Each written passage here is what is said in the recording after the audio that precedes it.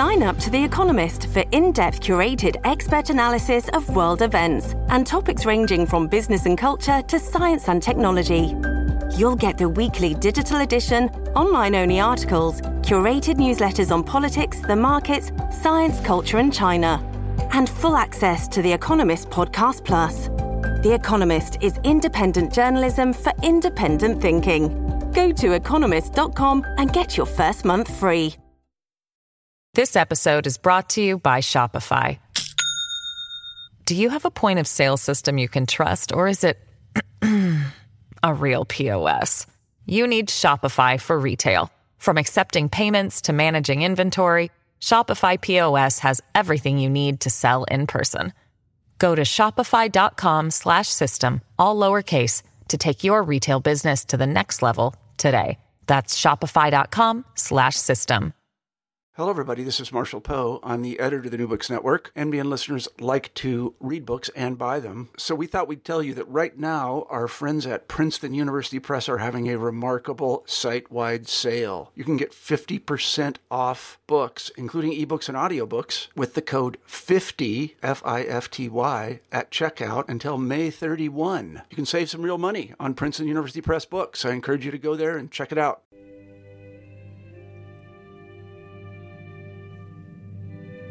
New Books in Economics, brought to you by EAEPE, the European Association for Evolutionary Political Economy. Welcome to this new episode of New Books in Economics, part of the New Books Network. I am Andrea Bernardi from Oxford Brookes University, the host of this channel. Today I am with the author of a very special, very particular book. The book was published by Routledge in 2019, and the title of the book is Macroeconomics Without the Errors of Keynes: The Quantity Theory of Money, Saving and Policy. This is a book authored by James C.W. Ayapo, and we are now talking to him from California, because he is a professor emeritus of California State University. Welcome, James. Thank you for being here with us. Thank you, Andrea. Can we start? If you could tell us your current affiliation, your past affiliation, and in general, how you ended writing this book. Well, as you mentioned a moment ago, I'm an emeritus professor of economics at California State University, East Bay. I'm on a 5-year early retirement program. I'm starting the 4th year now. And I've been at Cal State East Bay since September 1991. Prior to that, I taught 10 years at St. Mary's University in Canada, Halifax, Nova Scotia. I had done my doctoral work at the University of Toronto between 1977 and 81, and my second master's at the University of British Columbia in Vancouver, 1976-77. Before then, after getting my first master's degree in economics, I taught at the University of Ghana, affiliated with the Institute for Statistical, Social, and Economic Research. This book is in a series of work I started doing from the summer of 1985, when I discovered that Keynes's path is criticizing the classical theory of interest and supplanting the mercantilist money supply and demand theory of interest, was because he misunderstood the word capital as used by Alfred Marshall in his Principles, when Marshall explained that if there is an increased demand for capital, it's not so much the supply that will respond in the short run for the economy as a whole, but rather it's the rate of interest that will change. And Keynes buried this clue to his problem in an appendix to chapter 14 of the General Theory. And it's because Roy Harrod had criticized him and told him that part of his work in the general theory was going to distract attention from his positive contribution. So not many people, it appears, read the appendix to chapter 14. And so when I discovered that in the summer of 85, I thought it was so easy to explain and wonder why no one had done that before. I spent about 6 months combing the literature and finally concluded that was the key, and wrote a paper, presented at 2 conferences in Canada and New York City, and spent about 3 or 4 years debating referees before it finally got accepted in 88, and with some adjustments got published in 1990 in the History of Political Economy. But from that key to Keynes's work and the failure of the bright minds or the leading analysts to have discovered Keynes's problem, I was led to explain how Keynes's misinterpretation of saving, which is another term for capital in the classical literature, led to his proposing the paradox of thrift argument in his treatise on money in 1930, and pushed the same argument in the general theory, which gives us the notion that consumer spending is what drives the economy, when in fact, as the classics explained, when people consume, they've ended the production process. Rather, when they save, they make their incomes available to borrowers, most of whom are going to be employing the funds in the sphere of production.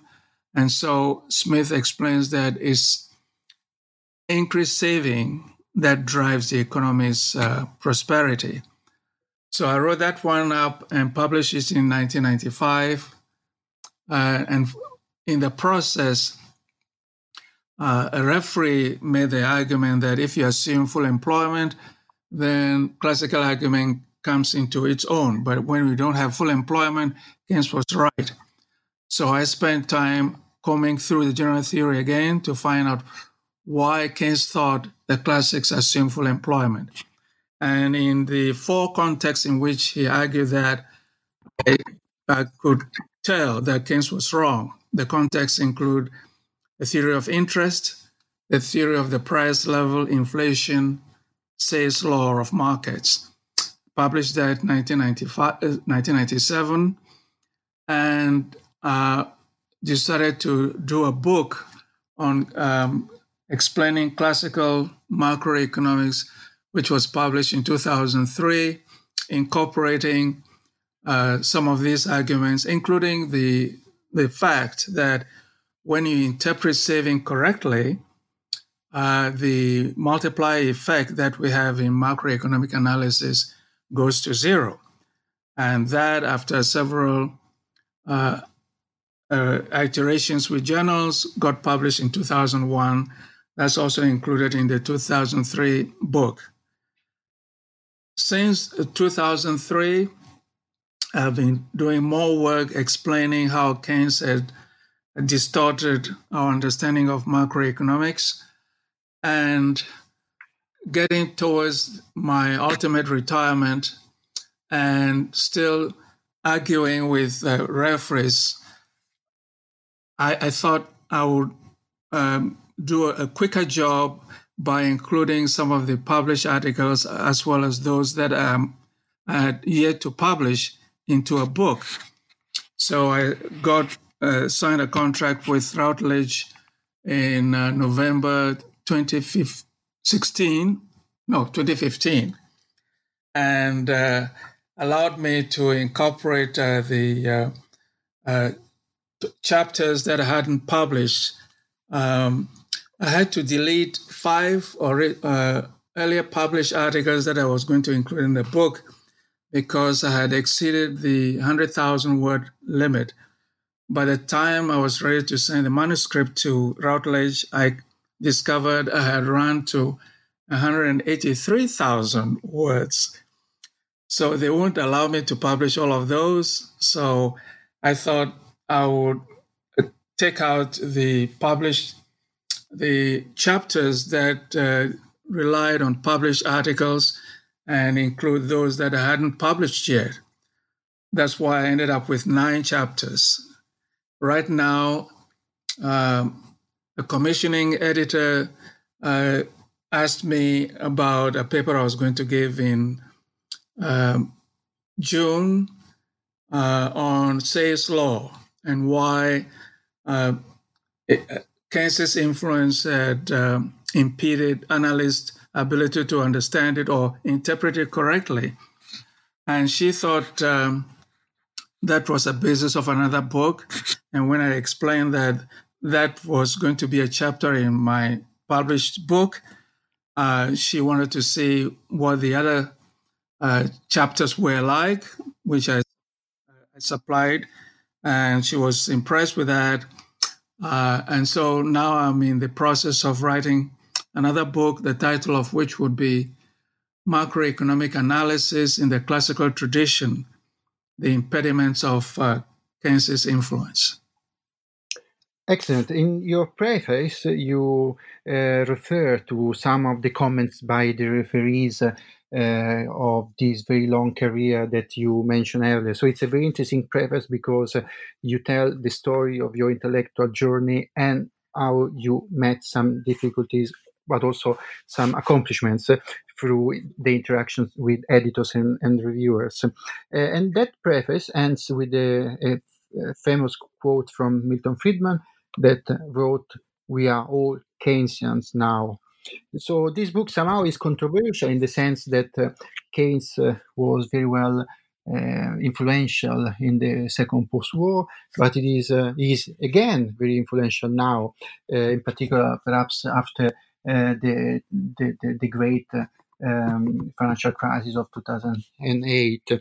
So this is a very original book in this respect. But to start, I would like to ask you to locate, for the non-expert, Keynes in his relationship with the classical economics and the classical economists. Earlier, a few months ago, we reviewed another book. This was Classical Economics Today, Essays in Honor of Alessandro Roncaglia. This was edited by Marcella Corsi, Jan Kregel, and Carlo Di Politi. And that positioning was done also there. But since in this book, a crucial point for you is to, let's go back to classical macroeconomics before Keynes. Can you tell the listeners what is your interpretation of the role of Keynes with respect to classical economics, and what should be restored to its roots if Keynes was wrong in some respects? Very good question. The problem is that Keynes didn't take economics as an undergraduate. Alfred Marshall was trying to coax him to study the subject, but he got bored and gave it up after 8 weeks. Nevertheless, he passed the civil service exam and worked in the Treasury. And because he participated in the financial markets and made some money too, he started writing on economic issues. However,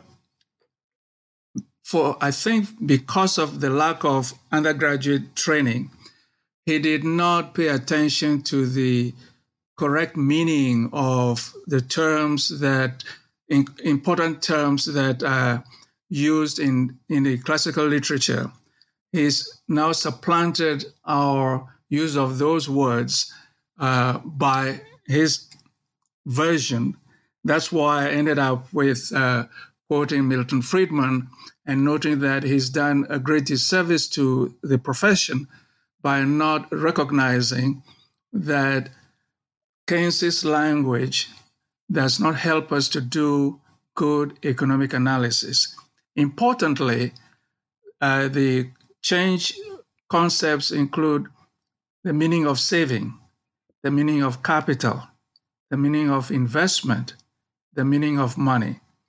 Saving is the most damaging, I think, because to Keynes, saving simply means not consuming one's income, which is true.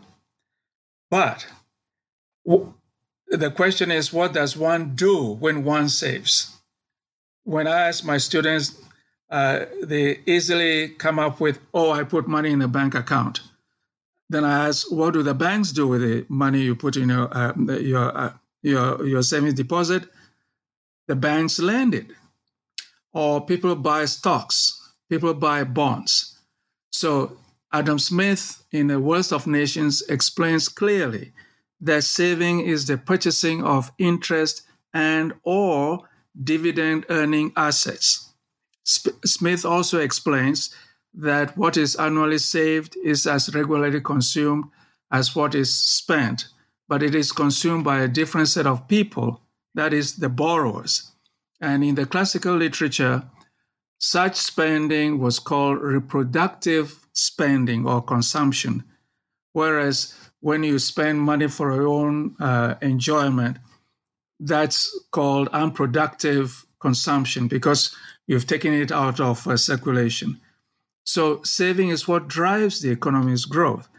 Incidentally, when macroeconomists talk about growth theory, they talk about the growth. Robert Solow's 1956 article dwells on growth coming from saving. And so it's funny, some modern macroeconomists would say saving is bad in the short run, but good in the long run. And I counter, isn't the long run a series of short runs? How can something that is bad in the short run become good in the long run? So it's because they haven't undone Keynes's harm in defining saving as something that is not spent or a withdrawal from the expenditure stream that we are stuck with this. Now, it turns out that two reviewers of Keynes's general theory, Frank Knight and Jacob Winer in 1936 and 1937, pointed out that it had changed the language. And even Dennis Robertson remarked that Keynes's use of terms was inconsistent. And when you get to investment, whereas in the financial language, investment is purchasing financial assets, or in John Stuart Mill's principles, it talks about saving, making funds available for, in the sphere of production, to be invested in physical assets, as well as raw materials, hiring people, cash on hand. All of that, it's missing in the Keynes language, because in the general theory, Keynes links investment only to the purchasing of capital goods.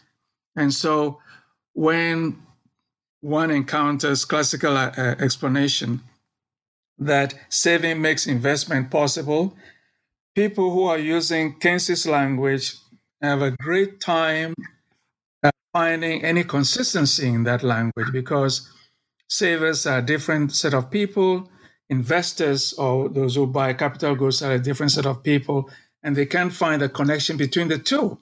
Whereas if you use the classical language as saving, purchasing financial assets, or investing in financial assets, a term that even Alfred Marshall uses in his 1923 book, there is no puzzle with that.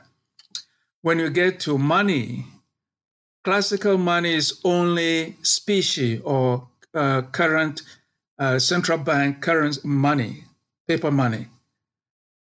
Keynes in 1930, his treatise, it continues in the general theory, commingles that money with people's savings in bank accounts.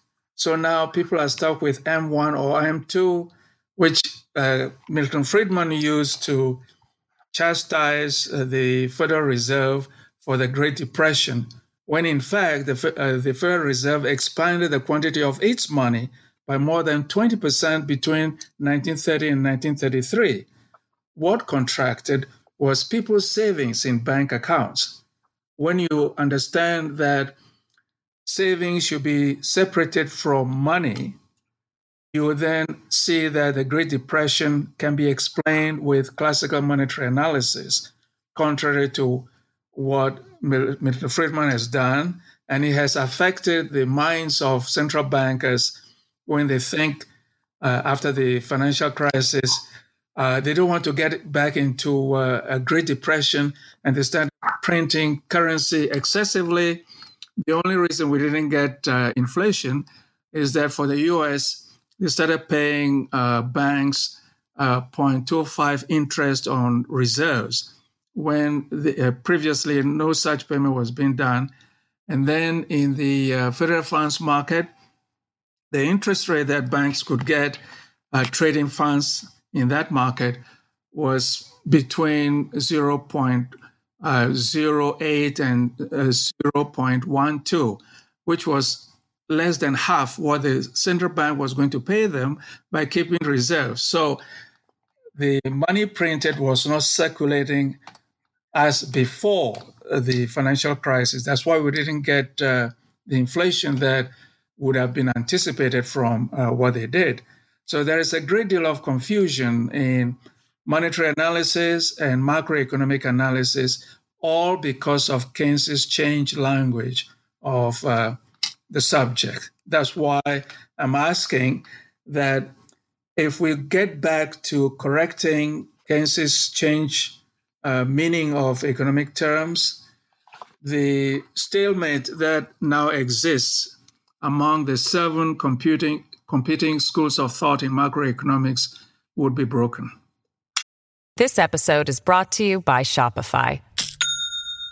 Do you have a point of sale system you can trust, or is it a real POS? You need Shopify for retail. From accepting payments to managing inventory, Shopify POS has everything you need to sell in person. Go to shopify.com/system, all lowercase, to take your retail business to the next level today. That's shopify.com/system.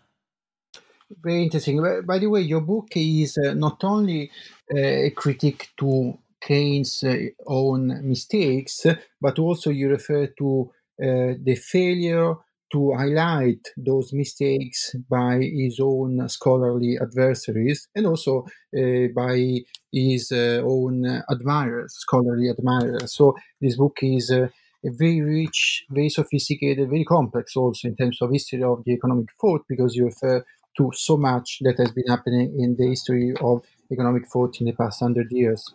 What you referred in this past answer probably can also be found in your chapter 6, which is the modern free banking advocacy, a casualty of Keynes' broad definition of money. But the readers will find also other very complex chapters. For example, those where you refer to very important and famous models in macroeconomics, for example, the ESAD model and the ISLM model. Can you very briefly, for the non-experts, tell us what they are and what was the role of Keynes in defining and redefining them? Another good question. One, I get at the failure of the leading minds to point out Keynes's error because of the reactions that I've received from referees that I have to fight sometimes 5 years before I will succeed in publishing an article. One of the big contributors to this problem was Joseph Schumpeter. Schumpeter came to America with his Austrian economics background. Now, Austrian economics was started by Karl Menger, but the one who did the most damage, in my judgment, was Eugene Böhm-Bawerk, who wrote a 3-volume book criticizing classical theory of interest, simply because he misunderstood the meaning of capital.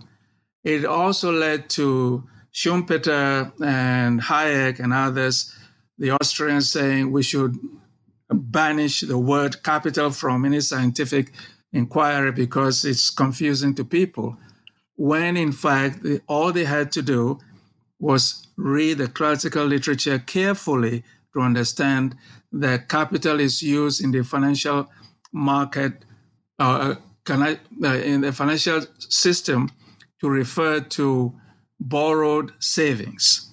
So it has become the tradition in modern macroeconomics that they qualify capital by saying financial capital in order to distinguish it from physical capital. But people in business don't qualify that. They refer straight to finance when they use the word capital. Paul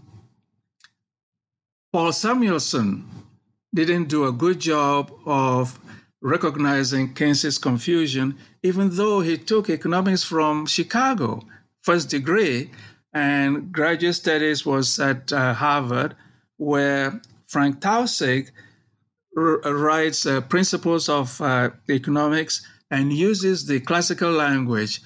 But Paul Samuelson, one of the most effective disseminators of Keynes's economics, missed the boat of helping to correct Keynes's problem. Mark Blau, author of a fat book in the history of economic analysis, also doesn't correct Keynes's language.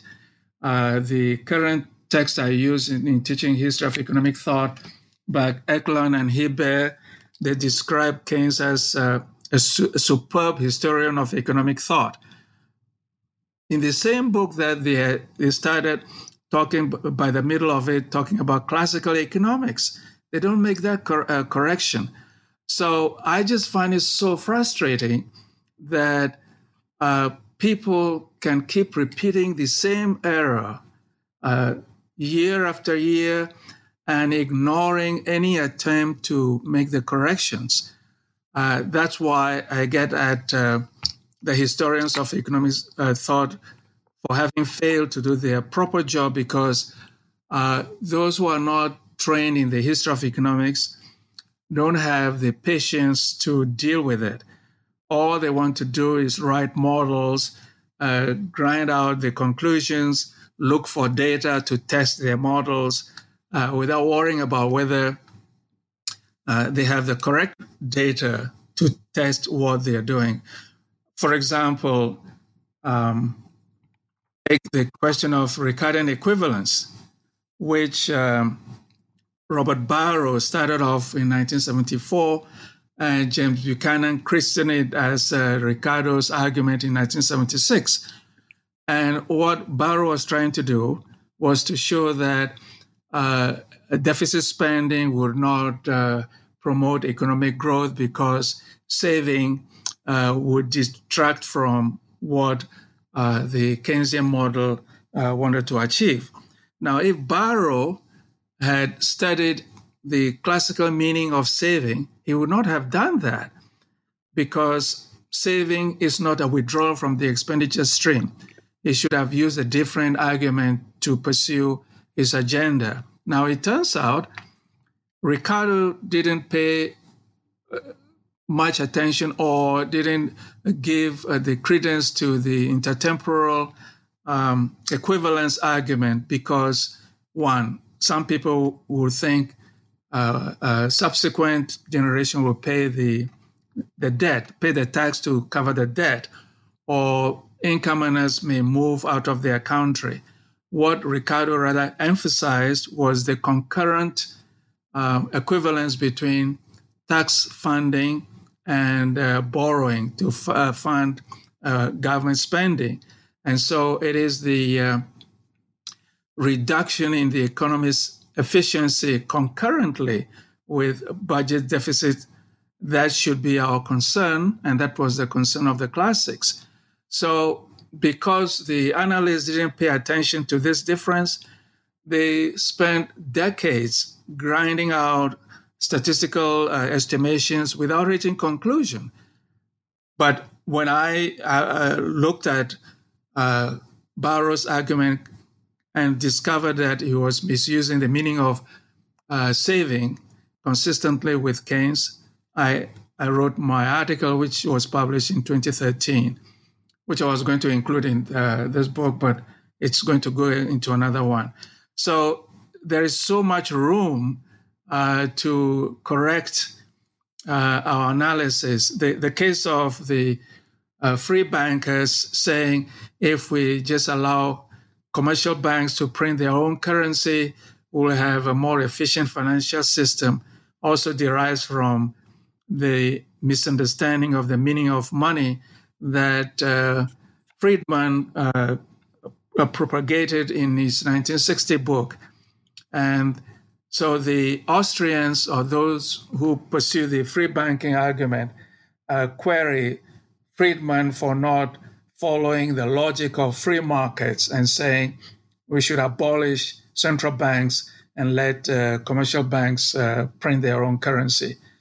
But in that argument, they are again making the mistake that when people back in the 18th and 19th centuries were talking about freedom of banking, specie, gold and silver coins, was money.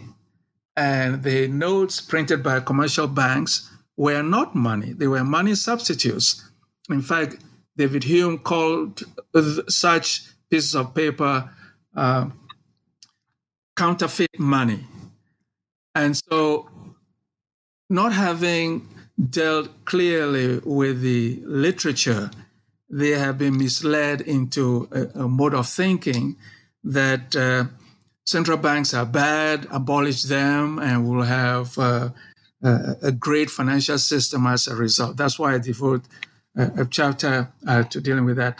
I tried to publish that chapter when I contacted the Leading Lights, George Selgin, Larry White, and others. They wouldn't respond to me. And General of Money, Credit, and Banking said my criticism was too harsh. It was too difficult to evaluate. I asked the referee, okay, how about my toning down my criticism? And they still weren't interested. I sent it to a history of political economy, and the referee said, although he or she sympathized with my criticism, the extent of my criticism was so unwieldy for the referee to handle, and that it should go to a journal that was interested in current monetary issues. So I was being tossed around. Now it goes into my book, and I didn't have to wait. And in any case, life has a terminal point.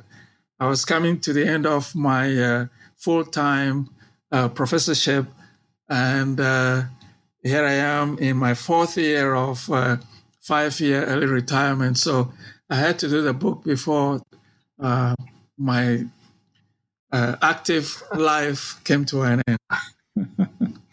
Well, okay, but we are still waiting for the next book that you. Yes. Well, a final question could be what are the implications of your findings for contemporary economic and monetary policy, in particular if we refer to Europe and North America after the Great Recession? So what are we doing wrong, or who have we been blaming wrongly because of the inaccuracies that you highlight? Good. First thing is for central banks to realize that they have replaced gold and silver coins that operated at the time of David Hume's writing his essay on money. In the classical period, among trading nations, money, gold and silver coins or bullions flowed between the countries to stabilize the price level among them. And so no country could have inflation persistently, because with inflation in country A, people in that country are going to be sending the depreciated money out to buy goods from lower price countries. And so with the money going out and goods coming in, price level will fall, and price level will rise in the country from which the goods are being bought and money being sent. So there was an automatic price stabilization system in the classical regime. now that we have fiat money, central banks should realize that their duty is to preserve the purchasing power of the dollar or the euro or the pound. That will be achieved by zero inflation targeting. Instead, those that have shifted away from Friedman's urging that they should pursue constant money growth, targeting inflation between 1% and 3% instead of zero. And the explanation they tend to give is that if they are targeting between 1% and 3%, if they are 2%, it's not too bad. If they are 1%, it's not too bad. But if they fall below zero, then the economy will suffer, which is an incorrect argument, because if businesses expect inflation rate at 2% and set their wage bargains at anticipating 2%, but inflation comes out to be 1%, it's going to lead to their profit loss. And so a disappointment below the target is just as bad as getting inflation at negative 1% rather than zero. But because they haven't appreciated their role as supplanting previous commodity money regime, they think maintaining a positive inflation, which is a persistent tax on people who hold money, is their legitimate function. So that's one correction they should make, and I make that point in the book. The second is that they should leave interest rates alone to find their own level. Interest rate is the reward for saving or the cost of borrowing someone else's consumed income. So when I hear people in Europe talking about pursuing negative interest rates, I wonder what kind of monetary analysis or macroeconomics they've studied to get into such a dangerous mindset, thinking that negative interest rate, in other words, asking people to lend 100 euros and expecting to get 95 back was going to be such a smart a policy to implement. It will not help those economies. Interest rates will rise if one of two things happens. One, savings contract, or the demand for borrowing increases over and above what the flow of savings happens to be. That movement is going to direct people's saving and investment decisions that should be left alone in the marketplace, rather than trying to engineer negative interest rates. Those are the two main things that central banks ought to pursue. And also governments should realize that whatever they are spending, it is at the expense of the public spending. That argument is made clearly in Adam Smith's Wealth of Nations. It's developed very well in Jean-Baptiste Say's treatise, which explains the law of markets.